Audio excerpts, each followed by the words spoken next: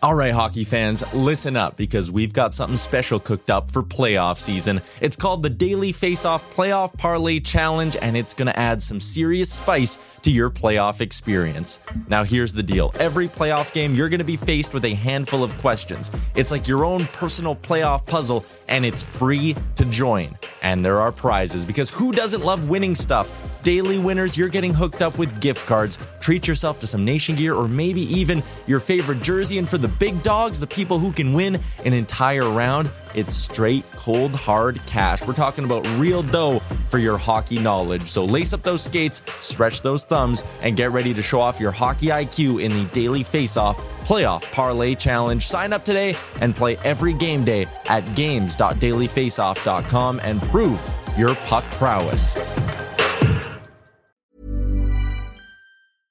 Hey, I'm Ryan Reynolds. At Mint Mobile, we like to do the opposite of what Big Wireless does. They charge you a lot, we charge you a little. So naturally, when they announced they'd be raising their prices due to inflation, we decided to deflate our prices due to not hating you. That's right. We're cutting the price of Mint Unlimited from $30 a month to just $15 a month. Give it a try at mintmobile.com/switch. $45 up front for 3 months plus taxes and fees. Promo rate for new customers for limited time. Unlimited more than 40 gigabytes per month. Slows full terms at mintmobile.com. I'm Sandra, and I'm just the professional your small business was looking for. But you didn't hire me because you didn't use LinkedIn Jobs. LinkedIn has professionals you can't find anywhere else, including those who aren't actively looking for a new job, but might be open to the perfect role, like me. In a given month, over 70% of LinkedIn users don't visit other leading job sites. So if you're not looking on LinkedIn, you'll miss out on great candidates like Sandra. Start hiring professionals like a professional. Post your free job on linkedin.com/achieve today.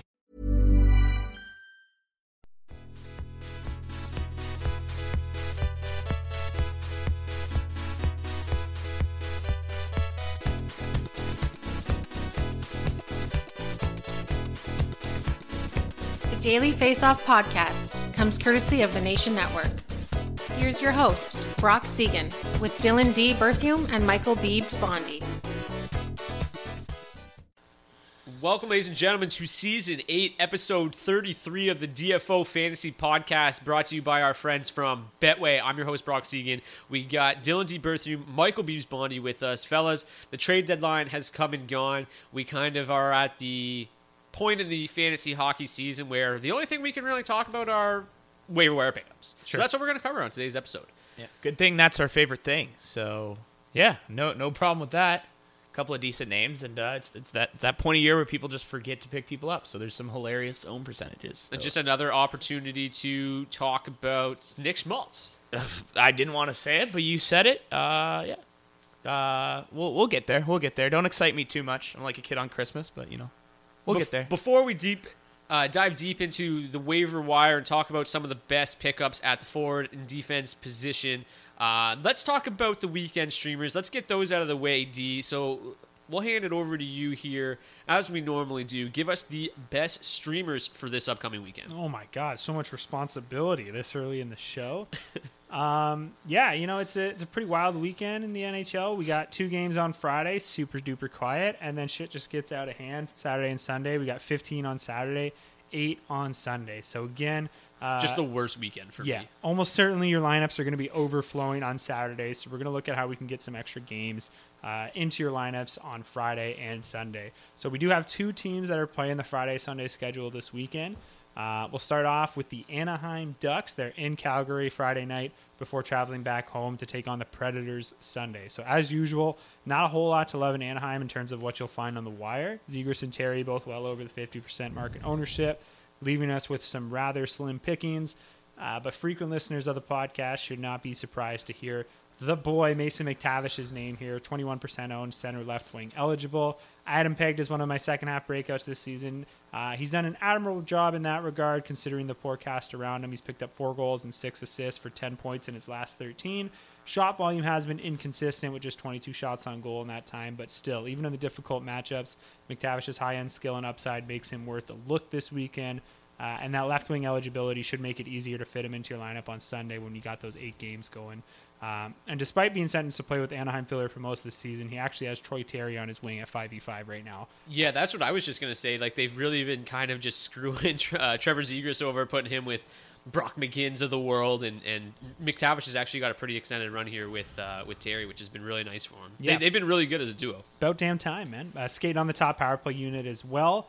So again, not the best matchups with Calgary and the Preds, but McTavish is going to be a good bet to add to your point totals this weekend. Moving on, we got Cam Fowler at 19%, potentially worth a look if you're a little late getting to the wire. And again, considering the relatively busy 8-game schedule on Sunday, there's a chance you might only be able to fit a defenseman in your lineup. So if that's the case, I think Fowler is a fine play. He's getting a ton of usage right now in all situations, including, of course, quarterbacking the top power play. He's been consistent all year long. He's got 37 points in 65 games. Obviously, he's a hindered year plus-minus, so take that in consideration for Roto leagues this weekend. But ice time will continue to rise in the aftermath of the Klingberg deal. So Cam Fowler, 19% owned, solid option this weekend. And then given the poor matchups, honestly really wouldn't look too much deeper than those two. But if you're in a deeper league, Ryan Strome at 6% owned could be worth a look as well. Just 31 points in 65 games this year, but is currently on the top power play unit and is the one skating with Zegras on the top line right now. And then moving on, the other team playing Friday, Sunday this weekend is Anaheim's opponent on Friday, the Calgary Flames. They're hosting the Ducks on Friday, as we said, before hosting the Senators on Sunday. So a pair of nice matchups there for sure. Definitely the team that you'd want to go after this weekend. Unfortunately, almost their entire top six is above the 80% mark for ownership. But luckily, they do have one of the best third lines in the NHL that are worth going after here.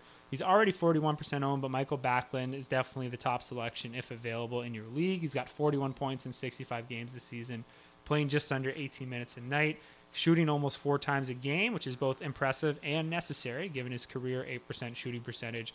So we got some subpar finishing skills, but that heavy usage and puck dominance at 5v5 makes him close to a sure thing to add to your point totals in those pair of games this weekend, where the Flames really should be bullying the puck at even strength. So just straight center eligible, that's the one knock here. So double check that you can actually fit him into your lineup Sunday before you go out and grab him. If he is unavailable or the lone center eligibility is an issue, his wingers, Andrew Mangiapane, 32% owned, and Blake Coleman, 12% owned, are decent consolation prizes. Both carry dual wing eligibility and offer a bit more goal scoring upside than their Sediment Backlund, so keep that in mind if you are chasing goals this weekend. I would lean Mangiapane over Coleman, but again, I think they're both solid options. And then if all else fails, nothing's available, or if you're in a deeper league, Jacob Peltier, 2% owned, could be worth a punt. Recently received a promotion to the top line with Lindholm and Toffoli, top power play unit as well. Just yet to take advantage of it, but he is there. The shot volume has been solid. So yeah, I'd say deep leagues only, but 2% owned. If you want to take the shot, he should be there for you. And then you might be surprised not to hear Dylan Dubé's name, currently buried on the fourth line. He's been solid when given the chance to play this year. So if he was to reemerge in their top six at all this weekend, which could definitely happen, he of course would become an option as well. But as it stands, I'm fading him. Just to let you know, like, while they're listed as the third line in Calgary, I mean, some sources post that third line as their first line. If you take a look at the time on ice, at least at 5v5, they lead the team in ice time. So for like all intents and purposes, they are their top line. So, you know, we're confirming Sogard right now. Backlund, Coleman, Mangiapane, all three are tremendous options. And I know I've talked about them a lot in the past. I talk about them a lot on my DFS show. Their puck dominance, their scoring chance rate is among the best in the league, and like it hasn't wavered all season. It's been incredible. I feel like it's been that year with Backlund's line for like 5 years now. Yeah, it always depends who he had on his wings, but then like as soon as he got locked in with Blake Coleman, man, they've been good. And the Mangiapane obviously kind of gives him a little bit more goal scoring talent. Like that line has just been incredible from start to finish. So I would not hesitate to stream any one of those guys. Yeah, and I got them as my top three. I got Backlund at number one, but again, just keep in mind the lone center eligibility. And if you're chasing goals, then maybe you want to go after one of the wingers. But Mangiapane 2, Coleman 3 is how I would bust it out. And then I got McTavish, Fowler, Strome, with Pelche bringing up the rear.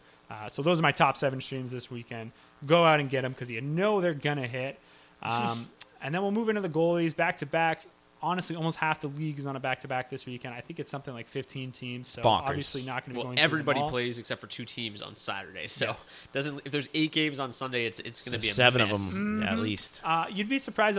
Really, there's only 4 starts that I really want to talk about here. For the most part, it's either some difficult matchups, coin flips at best, or it's a situation where it's I think Minnesota Wild's got a juicy back-to-back, but you're not finding either of those goalies on the wire. And then same thing in Boston. They have a decent back-to-back as well, but obviously not picking up Swayman or Ullmark. So having said that, we got 4 goalies left to talk about here. I'll go through them in order, least to first, in terms of who I would like to go after this weekend. Starting us off, bringing up the rear, we got Yaroslav Halak. This is where he comfortably fits in every weekend, it seems. 6% owned. Halak appears to have what I would call the best of the coin flip matchups this weekend. The Rangers are in Buffalo Saturday before going to Pittsburgh Sunday. Obviously, there's a small hope Halak gets the first game in Buffalo, but with 15 games on the slate, you probably don't have room for him anyway. So, again, I think it's more likely that he gets the start in Pittsburgh on Sunday. Not the best start by any means, but the Rangers will still be slight favorites to win the game, and you won't need to worry about fatigue being a potential factor for the Skaters as the Penguins play the night before as well. So he comes at an obvious risk to your splits. 871 save percentage in his last 4 starts, but if you're chasing wins this weekend, Halak's a good bet. Moving on, we got Brian Elliott, 5% owned. Lightning have Chicago at home on Saturday, and then Sunday they're hosting the Jets. So if we knew for sure he'd be getting the Chicago start, obviously he'd be much higher on the list. Even on the busy slate, he'd be one of the bigger favorites to pick up the win that night. I'm sure the Lightning are going to come in at like a 75% win probability or something like that at home to the Blackhawks. But Tampa does have a tendency to give the backup their weaker game in a back-to-back scenario, even if it is the first of the 2 nights. So there is a chance that happens. And despite his and his team's recent struggles, they'll, like I said, be a massive favorite in that game. And he will be one of the best bets to get you a win, even if it is the 15-game slate. So the busyness of the slate, though, and the fact that he could potentially get the Jets on Sunday instead is what limits Elliott to my number 3 spot. And then number 2, we got with whoever ends up playing goalie for the Vegas Golden Knights this weekend. Jonathan Quick, 53% owned, Aiden Hill, 50% owned, or Yuri Patera, who I think only his dad owns him in fantasy, 0% owned. Vegas is in Carolina on Saturday before traveling to St. Louis on Sunday, where they will be big favorites. Anyone's guess as to who gets the start right now, so there will be a situation to monitor here as we get closer to the weekend. Hill is missing tonight's game with a lower body injury, which leaves Patera to back up Quick. The 24-year-old Patera, he's been impressive in the AHL this season, 916 save percentage in 27 games. So I would be, somewhat comfortable spot citing him against the Blues, even if it was his NHL Blues debut. Suck right now. And the Golden Knights are a very good defensive hockey team. But of course, I believe there's still some potential. Aiden Hill's back by then. I don't think we've gotten a whole lot about that injury just yet. Absolutely nothing in terms of like any sort of timeline. They're just running so thin on goalies. Yeah. So I wouldn't be completely shocked if they go to Jonathan Quick on both. Like he hasn't played a ton this year. He's beaten the Lightning again tonight. So far, he's been okay in Vegas. I wouldn't be totally stunned, but yeah, as you mentioned, Patera's got a decent track record at the AHL level. So maybe they'll give him a shot. I would think he's earned it, with at how least, he's played this year. And it's not like they're throwing him to the Wolves on Sunday. It's the Blues. Clearly, Vegas is higher on Jonathan Quick than we are, but I would be terrified at the prospect of starting a 37-year-old goalie or whatever he is at 2 games in 2 nights, especially given his performance this season. So, definitely a situation to monitor as we get closer to Sunday. Keep an eye on DFO. Hopefully, we get some word on Saturday how that's going to shake out. They actually broke a record today by dressing him. It was their 6th goalie that they've dressed this year, which was the new record for goalies, which is crazy. So just to show what's going on out there. So. Yeah, impressive. But like I said, he's played well in the AHL this year. So, would not be super worried about going with Patera on Sunday if he is the one who gets the call. But, again, no idea how that's going to shake up, but worth mentioning here because they're going to be such big favorites in St. Louis. And then we got the darling of the spot start segment this weekend. It's Kevin Lankinen, 4% owned. The Preds are in LA on Saturday before making the short, congested drive to Anaheim on Sunday, where they will be big favorites. It is a dream spot start for Kevin Lankinen, who has performed well when called upon this season. There was even a point earlier in the year where he was just straight up outperforming Saros when Saros got off to that pretty slow start. Obviously, Saros has caught back up, but still, Lankinen, as we said, been good when he's gotten the call this year. He stopped 30 of 31 shots in his last start against the Panthers, and you have every reason to expect a similar stat line against the Ducks on Sunday. Shouldn't be of any risk of him getting the more difficult start on Saturday in LA either. That would just completely go against any conventional wisdom there. So if you got room to drop a bench player on Saturday for Lankinen, given how full your lineup is going to be as is, I would definitely try to go out and get ahead of this one, as there's no doubt this is going to be a situation where Lankinen's ownership is going to rise easily 10 to 15% Sunday morning once people realize he's going to be getting the nod against the Ducks. So that's Lankinen 1, whoever Vegas plays 2, Elliott 3, Halak 4. Those are your goalies to go after this weekend. All on teams too that realistically should win, and like you said, it's good to have a pre-warning of who you're going to wake up to on Sunday and hit that add button. They're going to be at the top there. It's always someone funny, so why not be Kevin? Yeah, like if there was betting lines open on who's starting for the Preds on Sunday, I would put my life savings down on Lankinen. So if you have the room even now or even after the game's on Friday, go out and get Lankinen.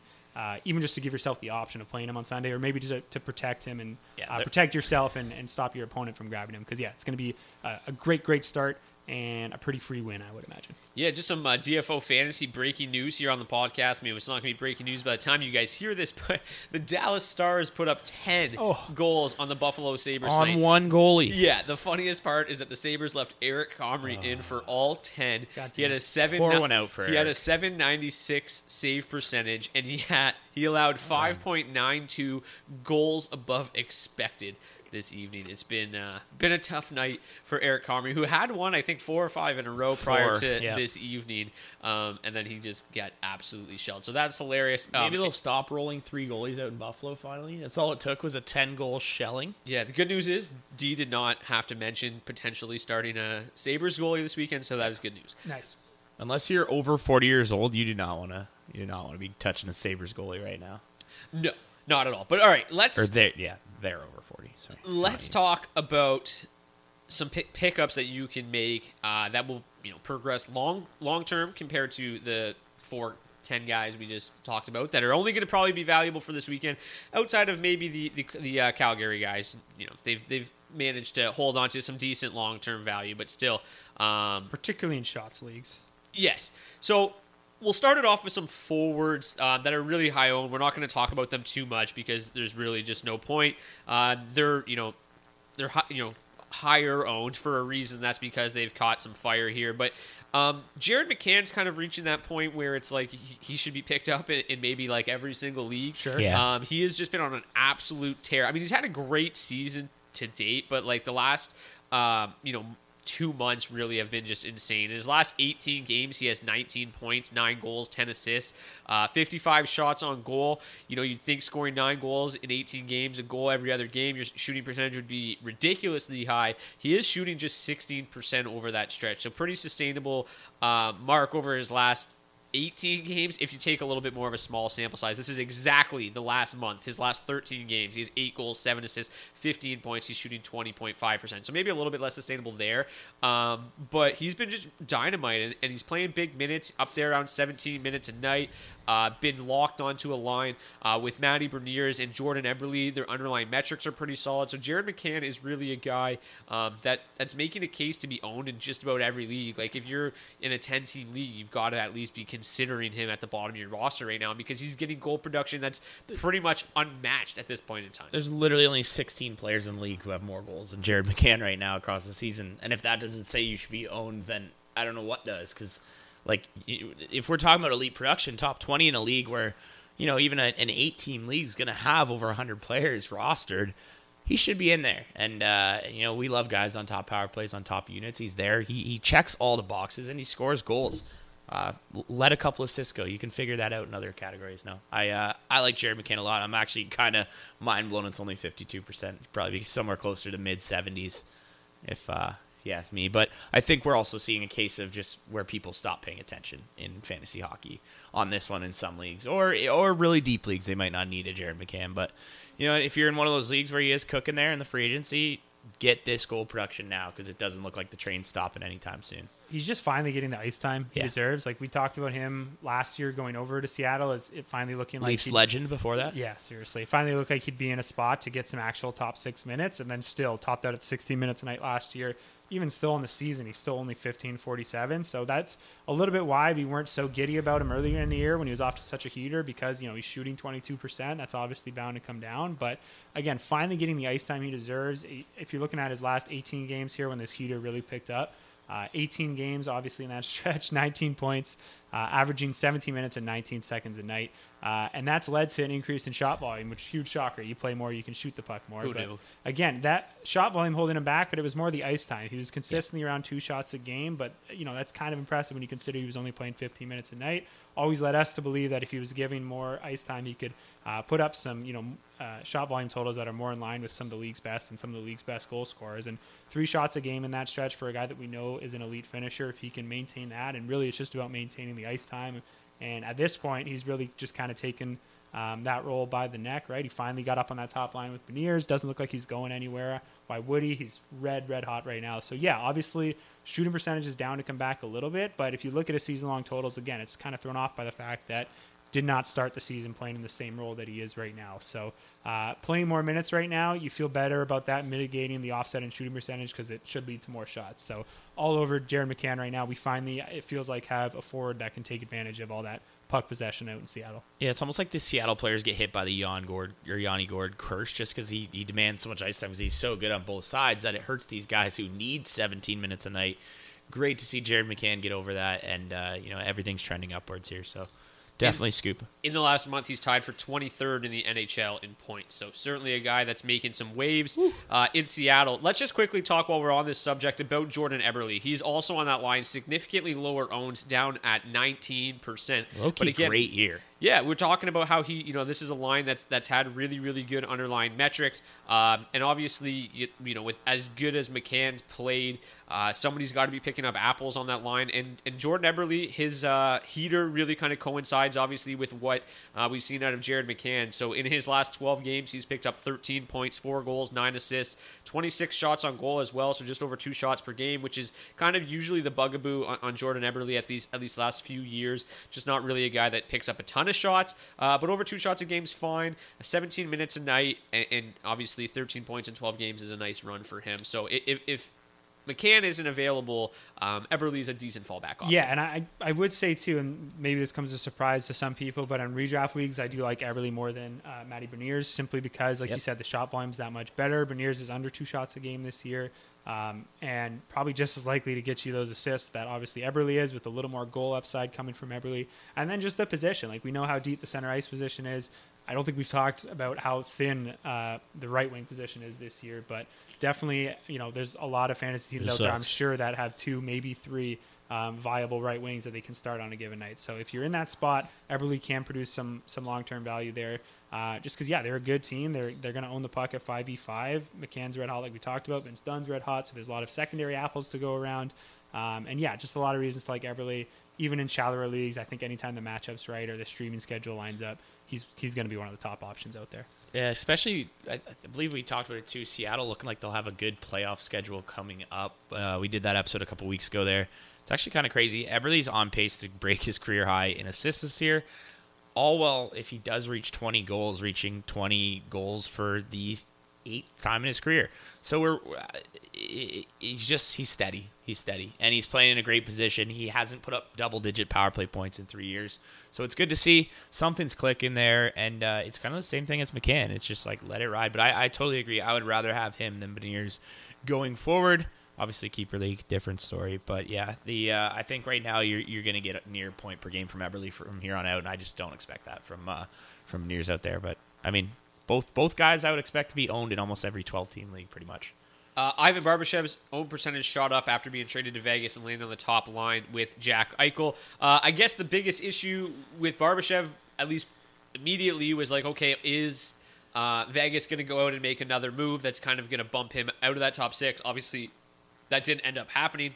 And he's been pretty productive since going to Vegas. I don't know what he ended up doing this evening against the Lightning, but coming into tonight, he had 5 points, 2 goals, 3 assists in his first 5 games with the Golden Knights, playing over 18 and a half minutes a night, which is the real nice thing that you like to see. 9 shots on goal in that stretch, obviously not great, but playing with Jack Eichel, he's going to be a guy that's probably going to pick up some assists, and obviously the guy on the other side of the ice, Jonathan Marchessault, is a pretty talented scorer in his own right. Tonight, by the way. In his own, so 5 points in his last 6 games. But yeah, Barbashev, I don't think we need to dive too deep on this. I think it's just a really nice opportunity. Not a guy that's going to break, scoring records, but he is a pretty talented offensive player. Doesn't provide much on the defensive end, but playing with Barbashev or Marchessault and Eichel is obviously a pretty good opportunity. Yeah, and I think this is the ideal winger for Eichel, someone who can obviously work well in their own end, help them get out of their zone, help them win pucks in the offensive zone, and a pass-first guy for a shoot-first center should work really well. It kind of reminds me of Hyman, or maybe Bunting's probably a more accurate comp there, just in terms of what he can bring to the line. And because of that, coach should like him there, and it should help him maintain some decent fantasy value as a result. And just like we talked about at the trade deadline episode last week, 60 points in 81 games when he did get that crack in the Blues top 6 a couple of years ago. So interesting to see how he can hold up. But yeah, someone that I would definitely go after in the meantime. Yeah, and they don't really have a lot of other options, No, right? that's Like on the left side, it's like Paul Cotter, Riley Smith, Michael Amadia can move over there, but like they really don't have there's Keep not a dropping lot of these names. Exactly, I mean, there's he's not a lot of just pressure behind him. So long as Mark Stone's out of the lineup, they don't really have to move him out of the top 6. So they gave up what they did for a reason at the deadline, and then they gave up what they did for him to be in their top 6. Exactly. Okay, let's move on here to talk about Beebs' boy Nick Schmaltz. Oh, don't get me started. The heater just continues to roll on. His last 18 games, he's picked up 24 points, 13 goals, 11 assists.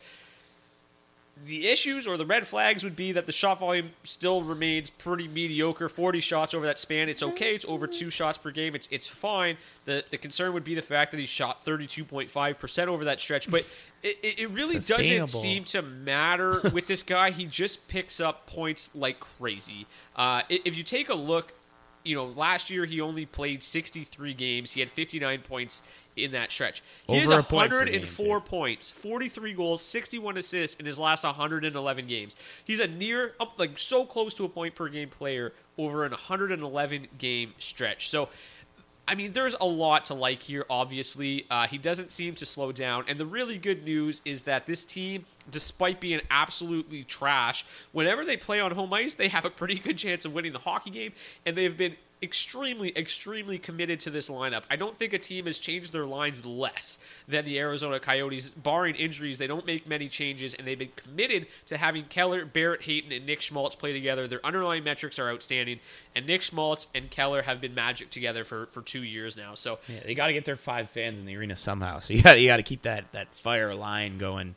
I'm so happy that you popped off for him, because I felt bad being the only one going crazy, but I actually had the exact same 18-game span, and during that same time, he's been playing 1946 average time on ice. That's just 14 seconds off of 20 minutes.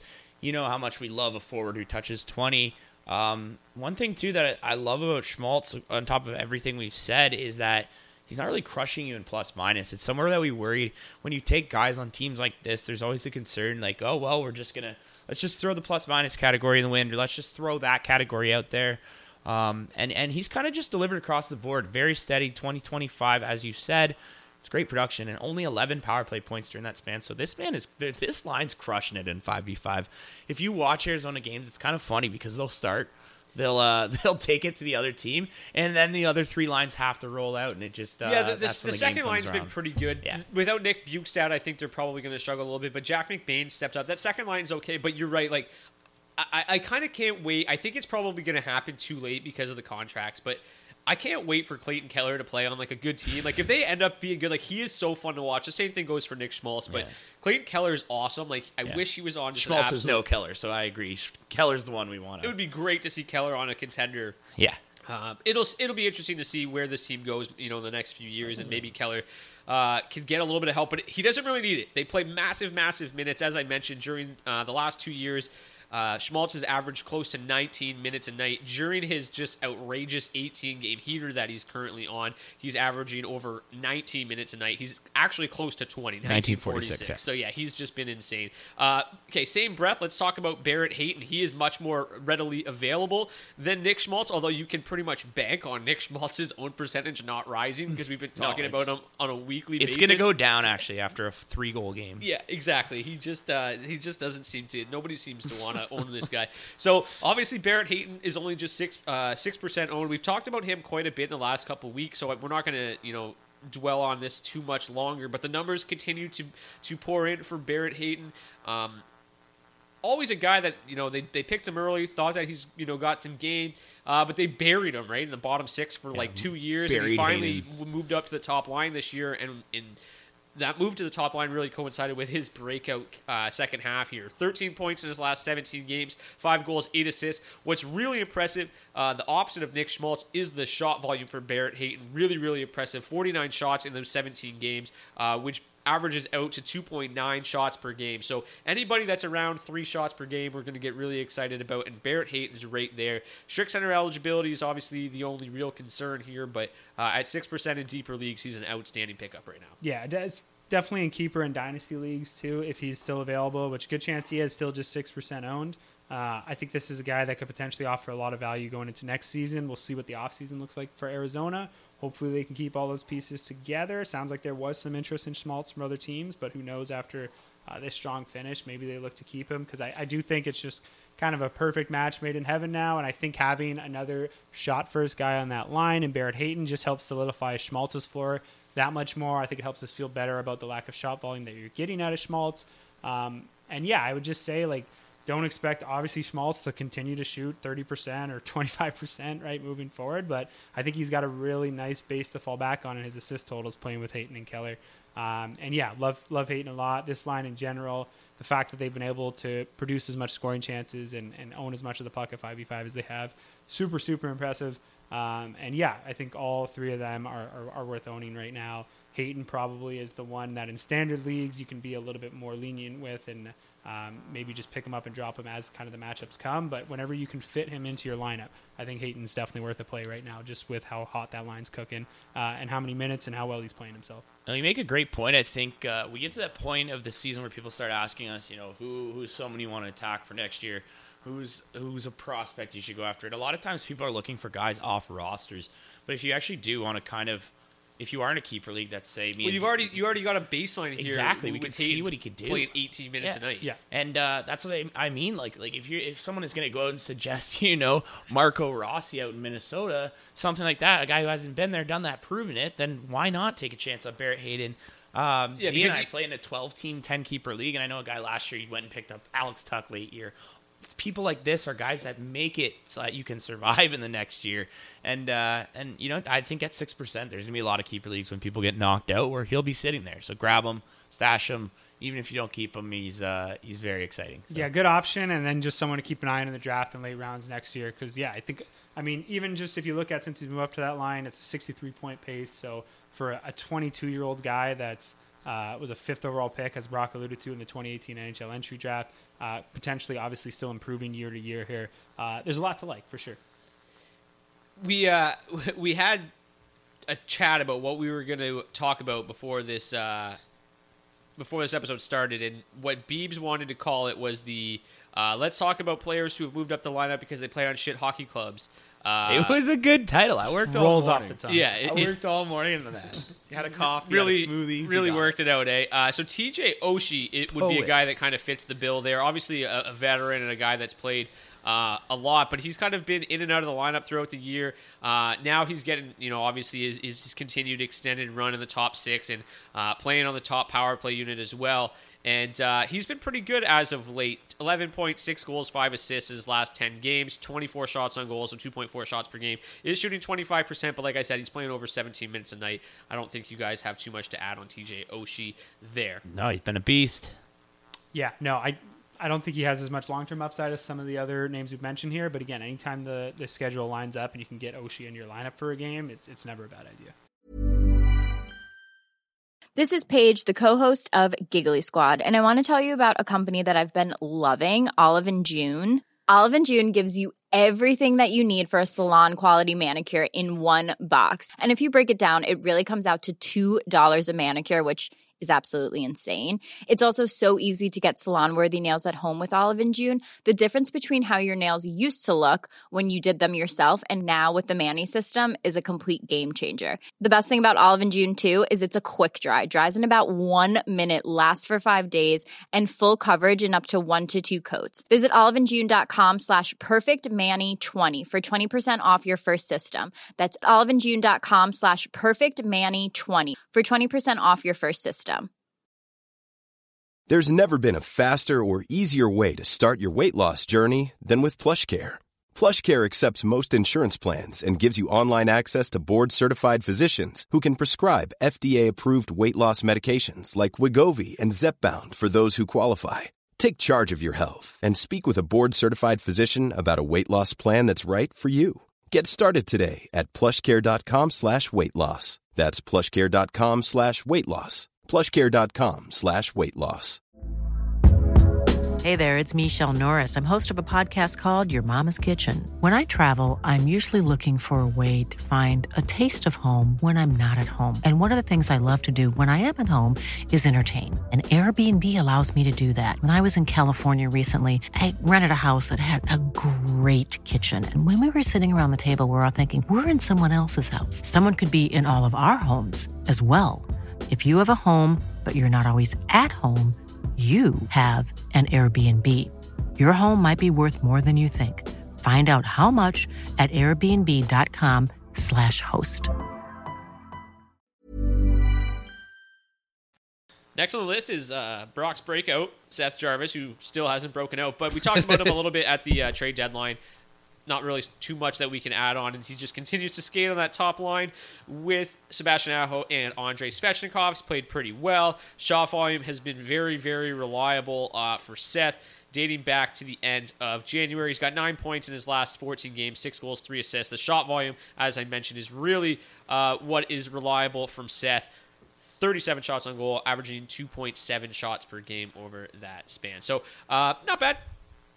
Beebs, anything to add on Seth Jarvis? I mean, pretty reliable. Is pretty he consistent. not? Is he not our usual Carolina teaser? Like we always have a Carolina player. You don't need a rider. Victor Rask, maybe not Victor Rask. I don't think I've ever mentioned his name. Say on that the you podcast. supported Victor Rask, but there's always a guy who like you want more, you expect more. It's like, come on, give me more, and then they give it to you for a couple days. But you know what?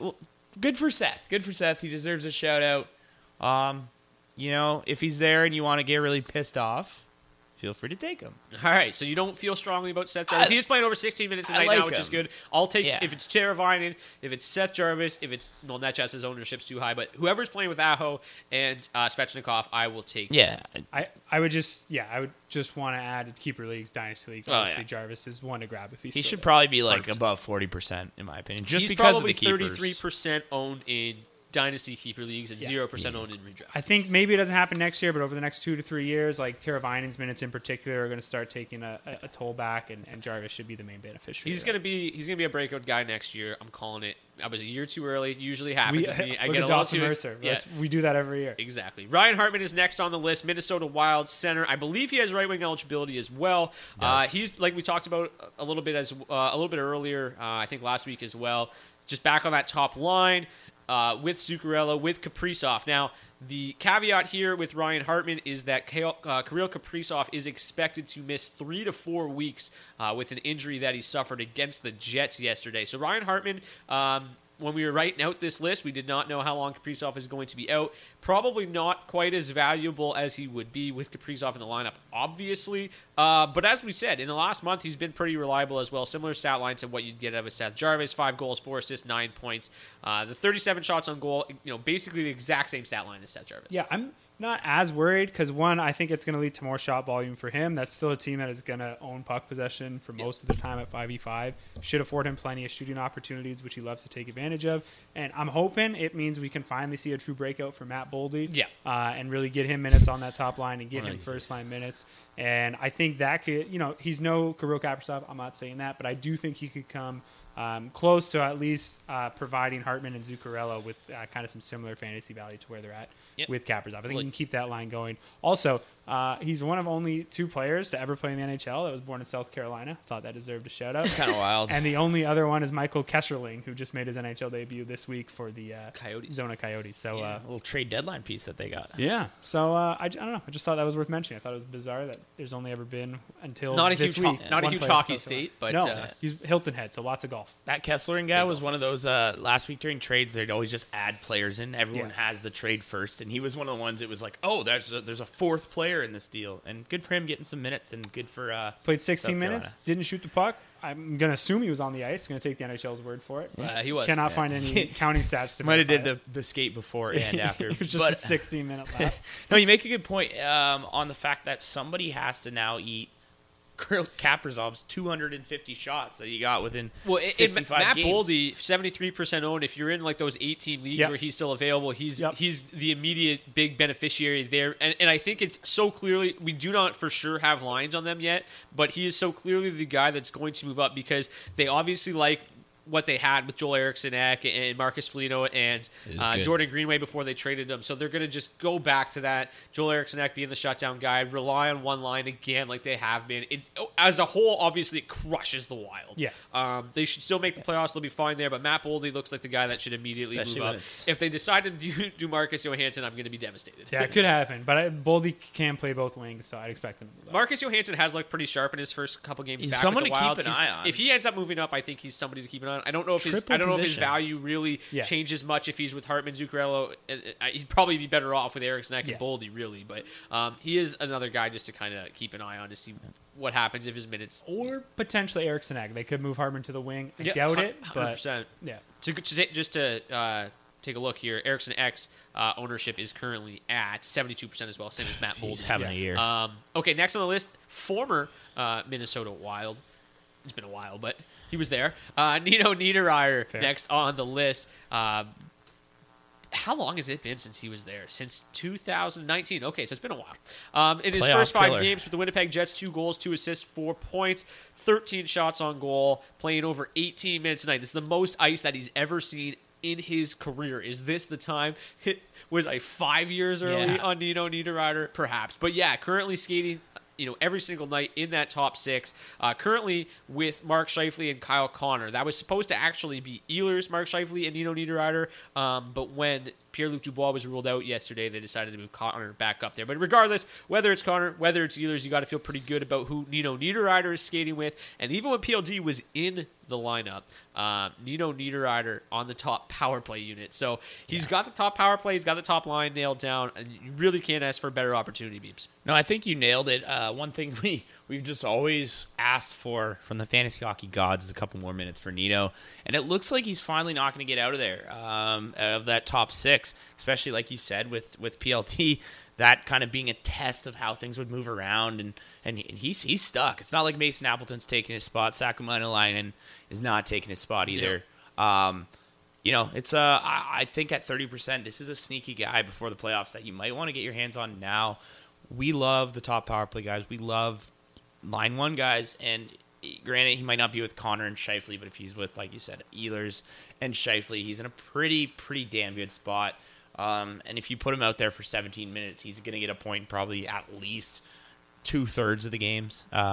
So I think we honestly, we're kind of just finally seeing Niederreiter used in maybe a position he maybe just wasn't good enough to be on other teams. That this maybe just shows how that the Jets might not have the strongest top 6. They do, though. But they do. And he makes the perfect fit. That's what it is. Yep. And you know what? It takes a while, but maybe he's finally found it. And it's me, obviously, getting quite jumpy over 5 games, but it's just the trends are there, and we like looking at trends. You're probably not going to find anybody on this list outside of like the Nick Schmaltzes that are in a better opportunity than what you get out of Nino Niederreiter.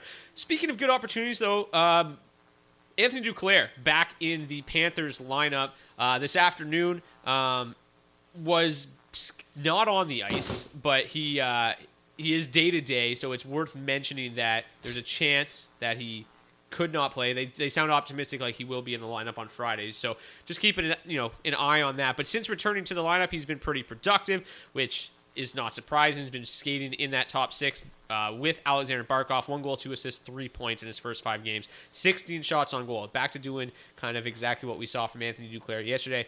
Not a whole lot to really report if he's hurt, but if he is good to go Friday, like you said, pretty good streaming option. Obviously, they're one of the 4 teams playing tomorrow, currently just 23% owned. Yeah, great option tomorrow if you have the acquisitions to burn and aren't looking to get 2 games in for the price of 1. And honestly, just great to see the guy healthy again, because this is someone that I think we all believe could be on the cusp of a breakout. If maybe similar to Nino Niederreiter, if he finally got those top line minutes. 16 minutes so far in those first 5 games. I don't know. I think his best chance to get on the top power play unit is probably taking the spot of Sam Reinhart, but he's obviously been playing really well lately too. So doesn't really seem like that can happen. Sort of an injury because they're really married to having Montour and Ekblad both on that top unit. So that is unfortunate. Still, I think this is a guy with kind of 30-30 pace potential moving forward. Even if he's staying around 16 minutes a night, you love seeing that the shot volume's there, 16 shots in 5 games. So that's all great to see, and hopefully he can just stay healthy and maybe just heading into next year finally try to lock up maybe 17, 18 minutes a game, because I do think this is a guy that could push for a point per game if he was giving top power play minutes. Yeah, a few weeks ago when we were talking about it, I kind of mentioned, be patient with him. It's going to take a bit, and you really haven't had to be patient, which is kind of nice for Duclair. So I still think even after 5 games, he's coming off a 65-game injury. He's still, I think the best is yet to come here. Well, and we just said, like, the thing with Duclair was just make sure he's going to be playing in that top 6 before you add him. Exactly. And he is. Jason Zucker's next. He's got 8 goals, 0 assists in his last 10 games, firing 2.6 shots per game. Obviously, the 30% shooting percentage is a little bit inflated. The real hilarious thing is, playing with a guy as good as Evgeny Malkin, even Brian Rust, Zucker just not picking up any helpers, but the goals have been really impressive. In his last 20 games, this man has got 10 goals and just 1 assist. But the shot volume continues to be really, really strong. Scored again tonight, too. Did he score again tonight? Yeah, so he's got 9 goals in his last 11, I believe it is. So, yeah, he's been heating up. Similar to that top line. Like, obviously, Gensel, Raquel, Crosby are very good, but every single night, man, Zucker, Rust, Malkin put up the exact same underlying metrics. They're both, they got... As much as that team has struggled for whatever reason, mostly defensively, they're offensively, they're still a really, really good hockey club, and I think Zucker's being pretty overlooked. No, yeah. I usually I'm going to want to go after guys who are on a power play or top line, but if you're not, and you're in a league where you can't get those guys, I think this is just about the best you can get otherwise. As we're saying, 7 goals in his last 6 games to even condense that little 11-game spread you had there, just to make it look even better for Jason Zucker lately. It's clearly something's working right now. I mean, he's shooting at 37.5%. Not sustainable, but even bring that down about 20%. He has 16 shots in those 5 games. We love that pace. That's over 3 a game. When you're getting over 3 a game, that's it's another thing. It's another one of those trends that you like to see. So for me, it's a guy who isn't going to touch the power play. There really isn't a chance for him to break into that top unit. But if you're going to take someone who's not, I like him. Otherwise, I pretty much like every name on here that does touch a power play above him. But, it's fun. Anthony Beauvillier touches the top power play unit in Vancouver. And I like it more. And he's been awesome since joining the Canucks. This is probably my favorite line in the entire NHL. I play him on DFS every single night. They're just so good. Yeah. Kuzmenko, Beauvillier, and Elias Vision. I've always liked Beauvillier. I thought he was good and just never really got that chance to break out. I was dying laughing during the Bo Horvat trade because all the Islanders fans were coming out like, enjoy like the future, the prospect. Anthony Beauvillier, he's never going to reach his potential. And he looks great with Elias Pettersson. 13 points in his last 13 games. He's averaging just over 2 shots per game, 2.3 shots per game. But it's not like...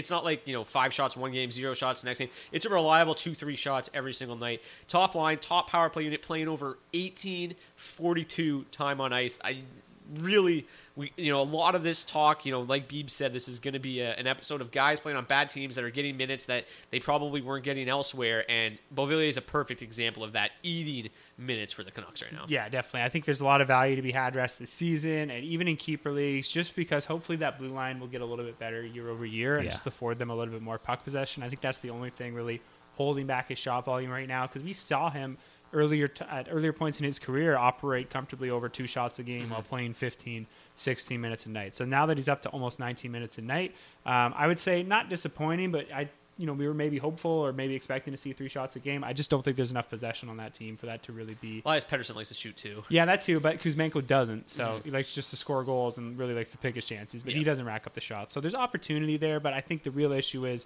the Blue Liners just cannot afford to get them the puck. They can't keep the puck in the zone. So, that's where we need to see some serious turnover this offseason for the Canucks, and I think that can really unlock some further potential for Beauvillier. But in this spot, playing with Elias Pettersson, with how good he's looked this season, you have to love it. And Kuzmenko too, again, I think we all agree there's some regression coming to Kuzmenko, but at the same time, he's quite clearly a very talented goal scorer.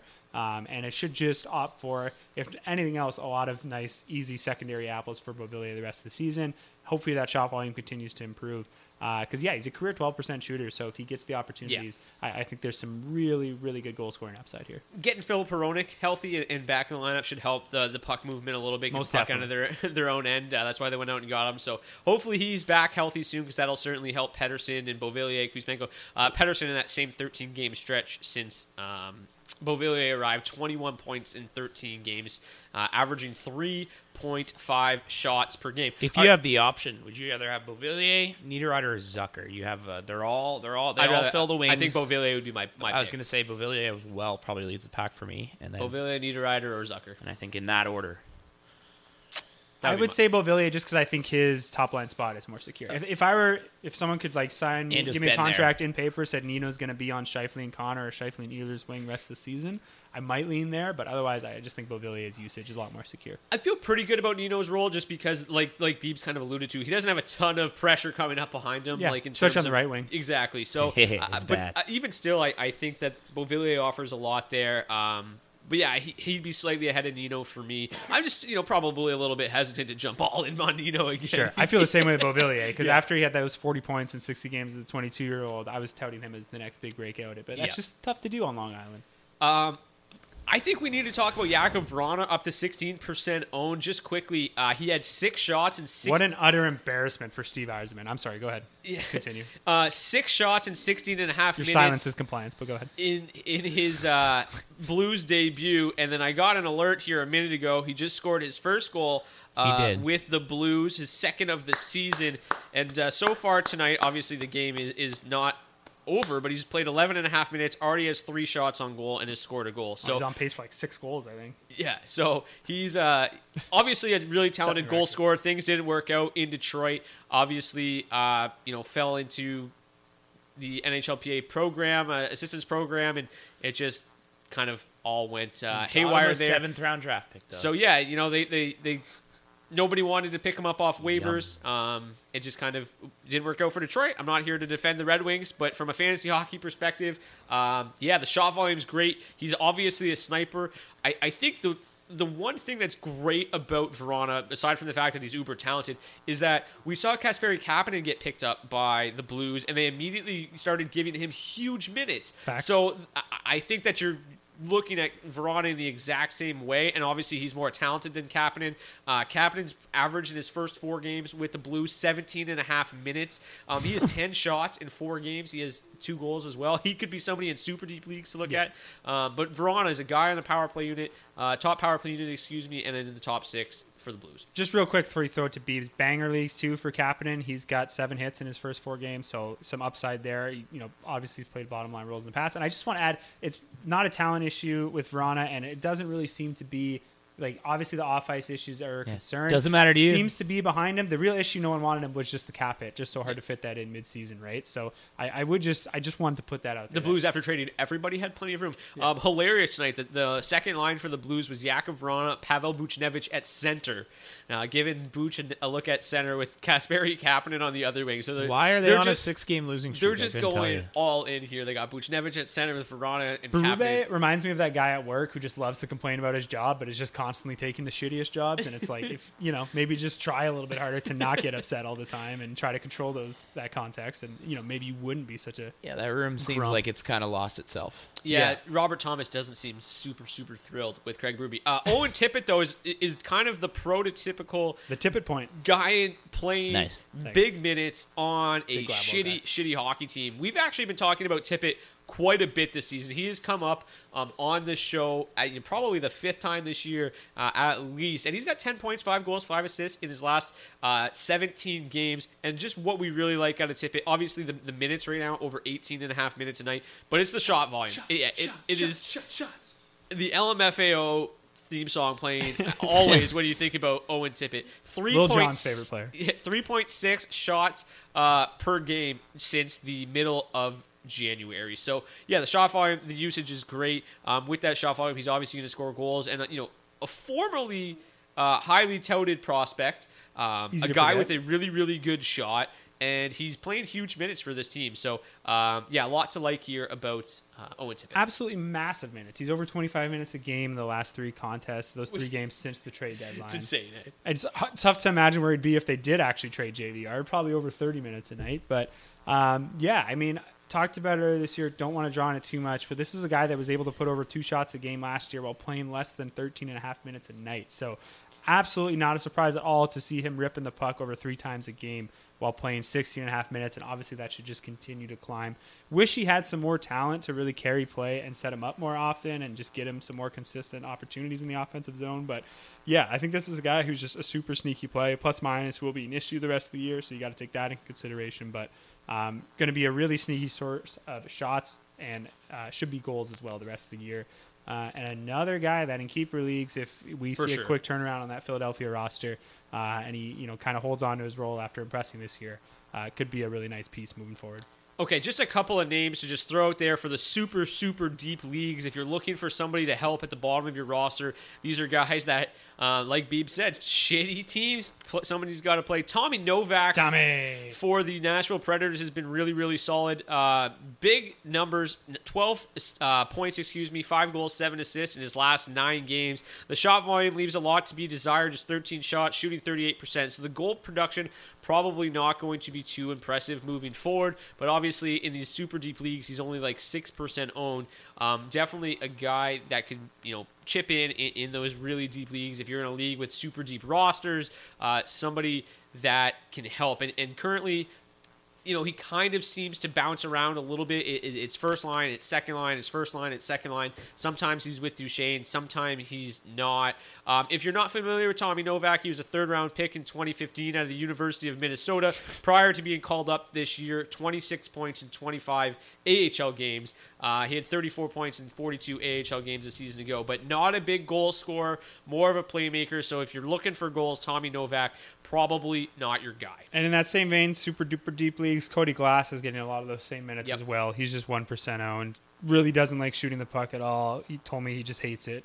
So confirmed. Yeah, keep that in mind. But again, deep leagues. This is a guy that's getting a lot of opportunity. Just not the type of opportunity you would normally see associated with a 1% owned player. Speaking of opportunity, the Chicago Blackhawks traded away everybody, so there's plenty of opportunity to go around. They've been giving it to Lukas Reichel, Philip Kurashev, Andreas Athanasiou. Those are their. Who wants it? That is their top line. Andreas Athanasiou. I heard Scott Foster starting at first line center next game.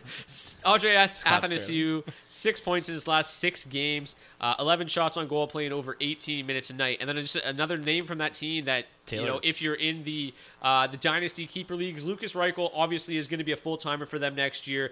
17th overall pick in 2020. Really, really good numbers at the AHL level. Since coming back up from the AHL, he has a point in every single game, a goal and 2 assists. The shot volume hasn't been outstanding, but the minutes are certainly there. Played 18:51 against the Red Wings.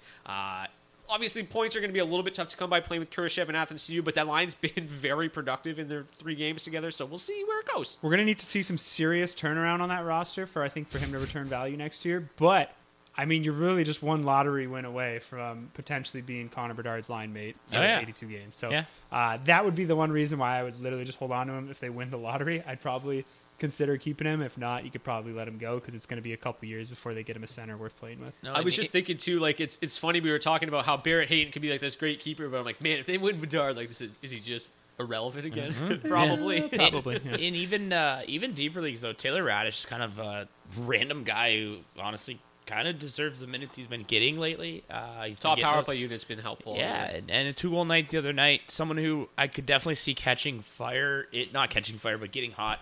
If things do start to go right, he has 12 shots in his last 4 games. So Taylor Radish, someone to keep an eye on. It's hilarious. I did my DFO show the other day, and I was talking about that line, and I'm like, this is a line that could probably do a little bit of damage against the Detroit Red Wings, especially a guy like Radish and Tyler Johnson because they're on the top power play unit. I think Radish scored 2 goals, but it was hilarious because the previous game, if you're looking at the box score, who did they play? Ottawa.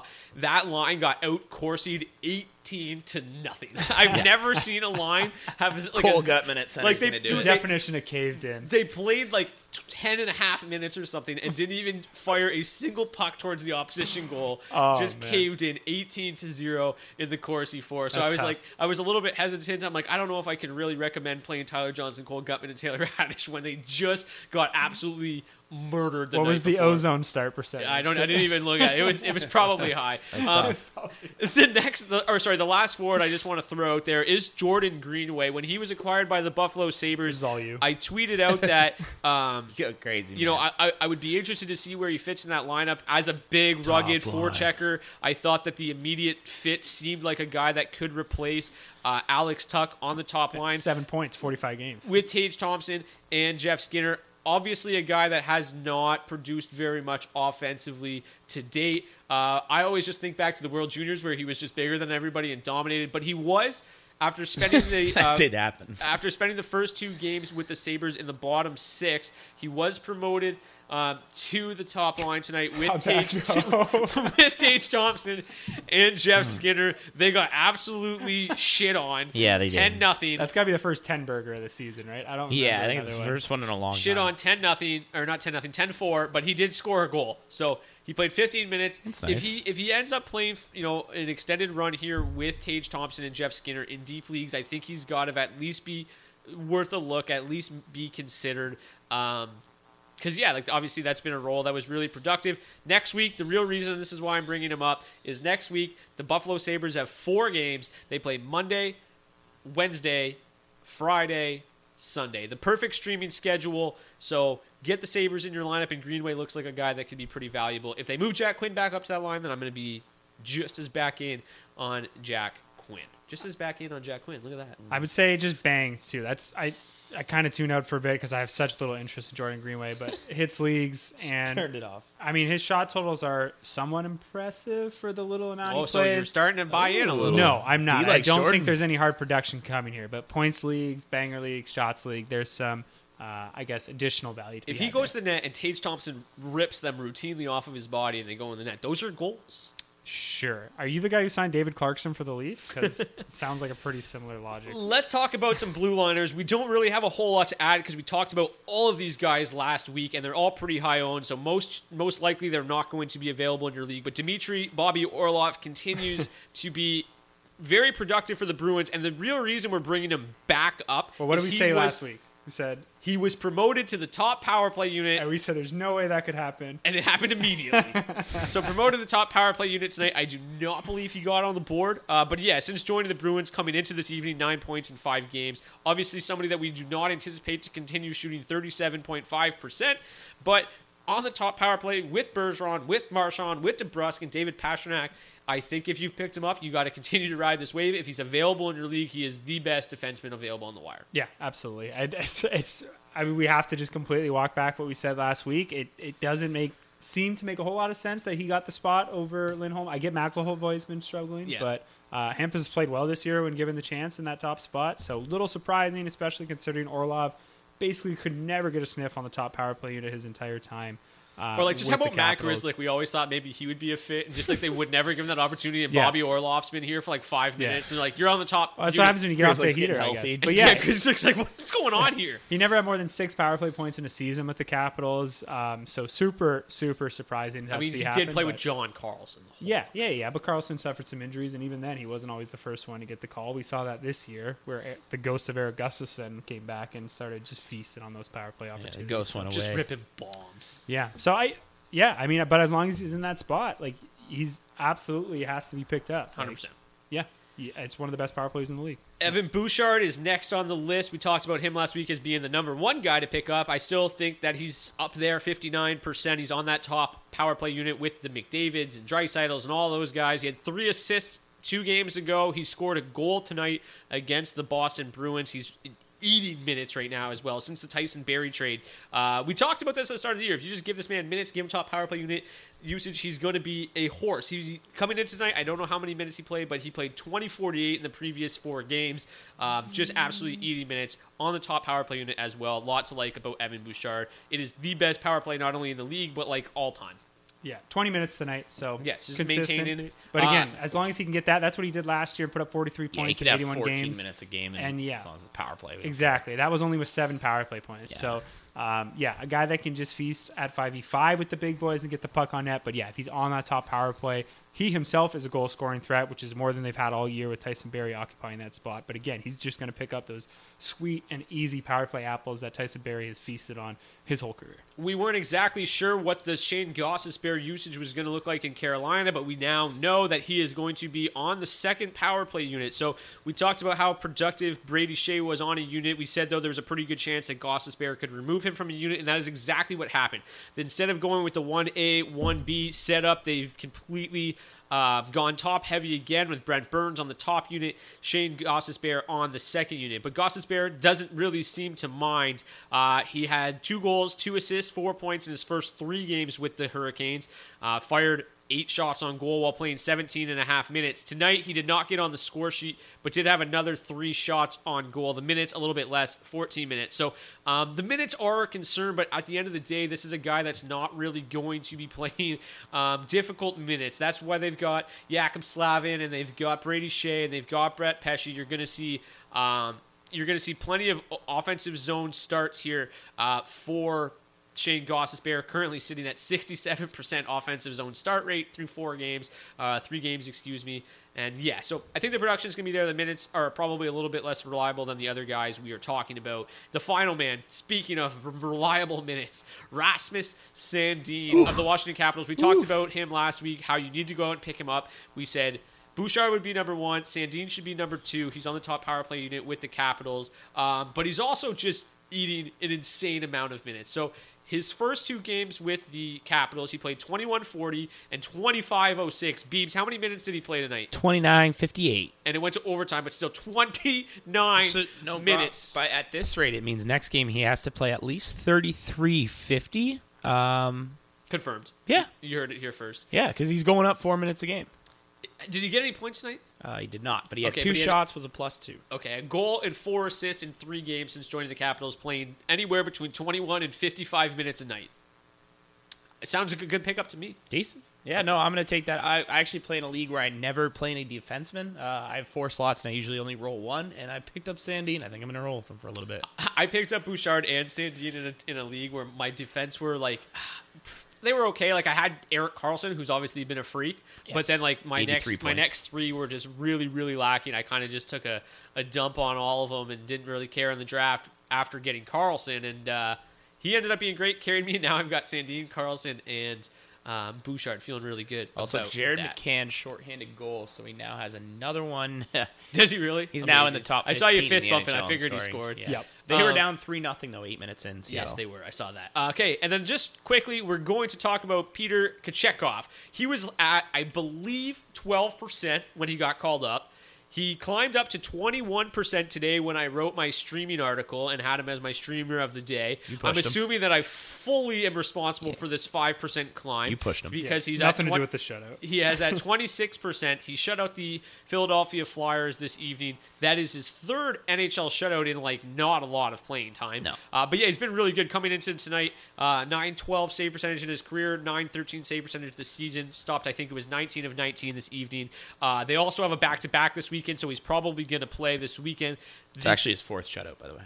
4th shutout. He's now top 5 in the NHL in shutout. The only concern here is we don't know exactly what the issue is with Antti Raanta. They made it seem like it's not overly serious, but this is a guy with a lengthy injury history. There's absolutely 0 reason to rush him back. You've got Anderson locking on the crease. Kochetkov is proven to be more than capable, so I wouldn't be surprised even if Ranta's slightly nicked up if he's held out a little bit longer, just to make sure.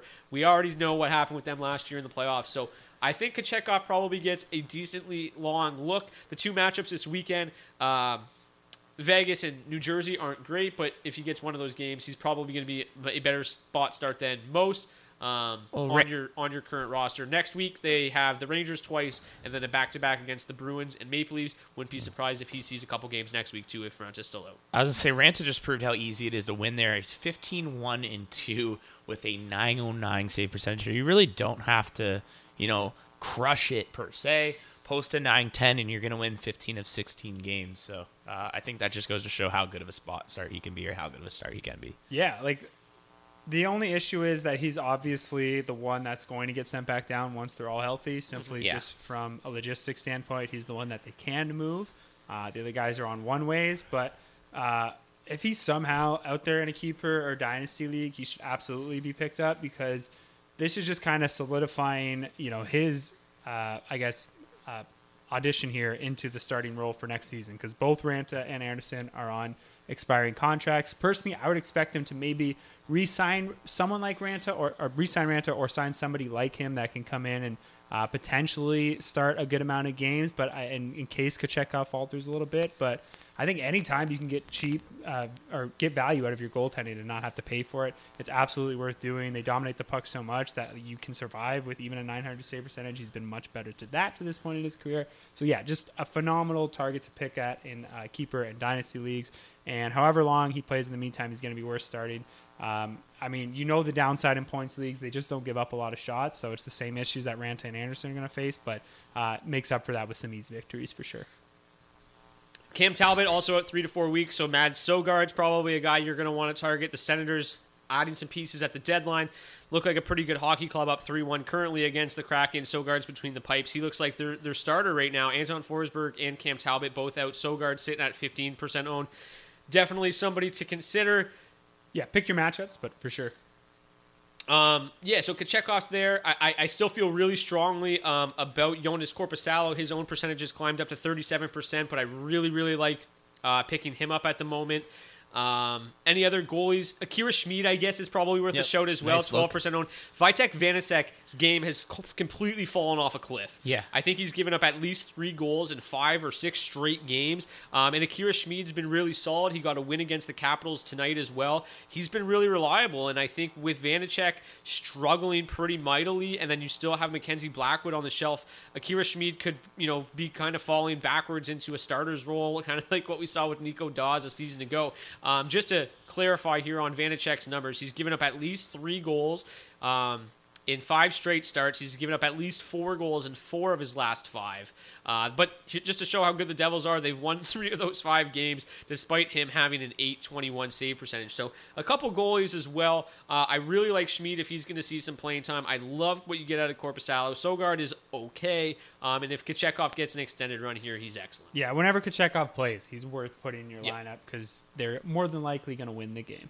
Very tough, like we just talked about it, very tough matchups coming forward. Their next 6 starts are all difficult, but you don't hate getting a decent amount of shots against. No, exactly. It's going to be helpful, if anything. So that's going to do it for Season 8, Episode 33 of the DFO Fantasy Podcast, presented to you by our friends from Betway. Thank you guys so much for tuning in. I hope you don't dislike the waiver conversation, because this is where it's going to go for pretty much the rest of the season. We'll cover some more keeper stuff for those of you that are maybe out of it, and guys that we want to target for keeper leagues and stuff like that. We'll change it up a little bit, but we're trying to win championships here at the end of the day. So it's going to be streamers. It's going to be waiver wires moving forward. Thank you guys so much for tuning in again. I'm Brock Segan, guy Dylan D. Berthew, Michael Bees Bondi. See you next week. Can't wait to bring you more streamers. Peace. Hi, I'm Daniel, founder of Pretty Litter. Cats and cat owners deserve better than any old-fashioned litter. That's why I teamed up with scientists and veterinarians to create Pretty Litter. Its innovative crystal formula has superior odor control and weighs up to 80% less than clay litter. Pretty Litter even monitors health by changing colors to help detect early signs of potential illness. It's the world's smartest kitty litter. Go to prettylitter.com and use code ACAST for 20% off your first order and a free cat toy. Terms and conditions apply. See site for details. Ever catch yourself eating the same flavorless dinner 3 days in a row? Dreaming of something better? Well, HelloFresh is your guilt-free dream come true, baby. It's me, Keke Palmer. Let's wake up those taste buds with hot, juicy pecan-crusted chicken or garlic butter shrimp scampi. Hello Fresh. Stop dreaming of all the delicious possibilities and dig in at HelloFresh.com. Let's get this dinner party started. When it comes to your finances, you think you've done it all. You've saved, you've researched, and you've invested all that you can. Now it's time to take those investments to the next level by using the brand behind every great investor, Yahoo Finance. As America's #1 finance destination, Yahoo Finance has everything you need, whether you're a seasoned trader or just dipping your toes into the market. Join the millions of investors who trust Yahoo Finance to guide them on their financial journey. For comprehensive financial news and analysis, visit yahoofinance.com, the #1 financial destination, yahoofinance.com.